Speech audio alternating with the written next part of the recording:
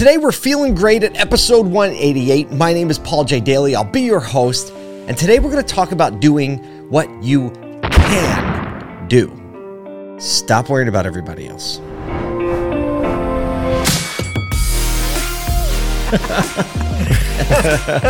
Let the good times roll. This is Clarity Compressed. I've had several conversations this week, specifically on the Clubhouse rooms that I host on the Clubhouse app. Little plug, if you want to know when the rooms are going to be, sign up at dealerspushingback.com. Dealerspushingback.com will shoot you out an email so you know what's going on there. However, these Clubhouse rooms, we have them bi-weekly, and two rooms specifically this week were about big topics that involve big challenges and big problems. And the sentiment is, what can we as a group do? The first topic was in the room called Pandemic of Positivity. And we're talking about all of the conversation and all the venom and all of the tension and really the tumultuous nature, aggressive nature around the vaccine mandate last week, and people discussing, not pro or con, whether you're pro or con, but whether or not it's okay to have a belief one way or the other. And we talked about how can you have a disagreement without really victimizing almost the other person or being angry at them. And the second conversation was in a room called Women Inspiring Automotive. We were talking about the automotive industry and how it kind of has a PR problem. And one of those problems it's a very kind of historically chauvinistic industry. Mad Men, that show talked about the chauvinistic nature of the ad industry back in the day. And automotive has had a similar pedigree, right? It's been kind of like the boys club, and that has changed a ton. People say, well, it's the whole industry. It's not the whole industry, actually. It's not the whole industry, but there's this PR perception that it is. So the conversation in that room was like, well, how are we going to change that? What are we going to do to change that? And then the first room was like, hey, got all these, these people that are angry at one another that were used to be friends or should be friends or are friends maybe, but over like a certain situation, they're now kind of going at each other. Well, what can we possibly do about that? And it's easy to look at these big challenges in life and think, oh my gosh, it's such a big problem, right? Look at politics, such a big problem. Look at all these global or even like nationwide situations, right? Where we think, what could I possibly do to fix that problem? How do we even start? Do we organize? Do we have organizations? Do we get together, right? And every solution seems to have, can feel out of reach. And so as we talked about those things, I started to really cut it down and snip it down. And my answer was this in both rooms. We need to start. I need to start. You should start. I'm going to say you should and telling you what to do, but I would suggest you start by doing what you can do.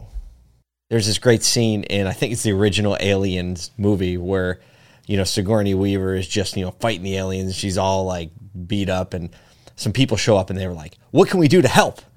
And she's like, I don't know. What can you do to help? And that's I'm reminded of that because we need to look and think about what are the things that we can control and we can do to help. Let me give you a hint. Complaining isn't one of them. Being upset isn't one of them, right? Natural response. It's okay to be upset. It's okay to feel those way, but it is not going to help the situation get any better. There's a phrase that I love. It's written on the board across from my desk so I can see it when I'm looking for here. And the very top, it says, what you cannot control, you cannot change.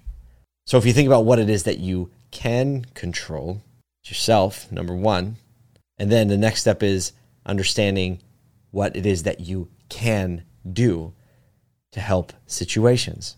In the first situation that I mentioned in the Clubhouse room, we were talking about, this disagreement on, these issues and mandates and things like that.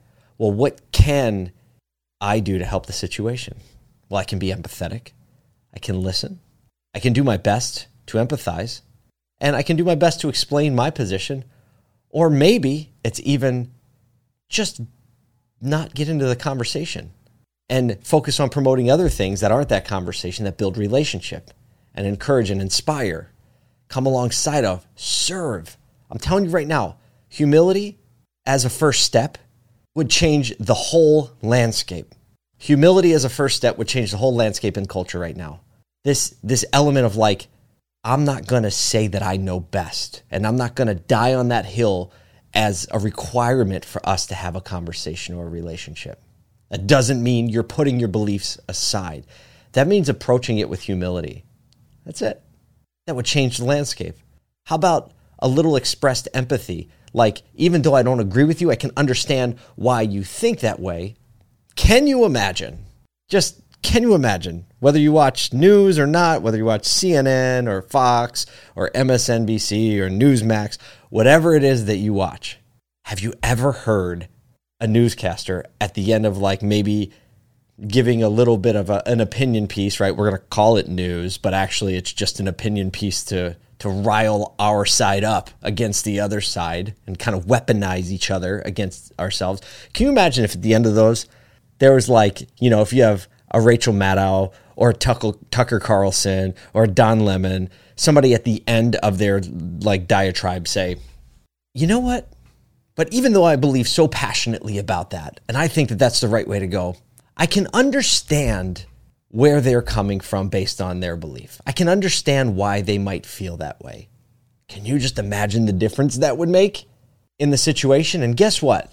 We don't have to wait for Rachel Maddow and Tucker Carlson and Don Lemon. We don't have to wait for them to do it. You have the opportunity to do it.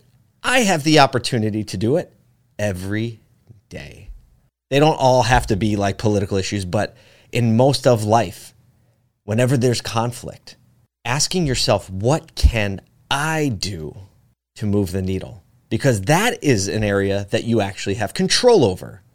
And if you have control over it, that means you can affect change in that direction. Start easy, start small. I encourage you to start with humility. Start with a servant mindset. And I guarantee you when you do that, that all of us together can affect much bigger change, much bigger movement in promoting a culture that cares for one another and a culture that wants to serve one another and understand one another. And if we do have a belief, what do you think is more compelling? Yelling, condemning, or inviting? One of my goals is that I build up such a track record and such a reserve of serving others, being kind, being empathetic, that when the time comes to talk about a tough issue, when the time comes to share a perspective, people will already know that I've started from a posture of humility and caring about them. I have a long way to go. I have a big reservoir to build up, but that's the journey I'm on. I hope that you will join me on that journey as well. And I think that together, little by bit, this is something that we can do. I hope you join me. I hope you have an amazing week. And as always, thank you for spending some time here with me. I will talk to you next time.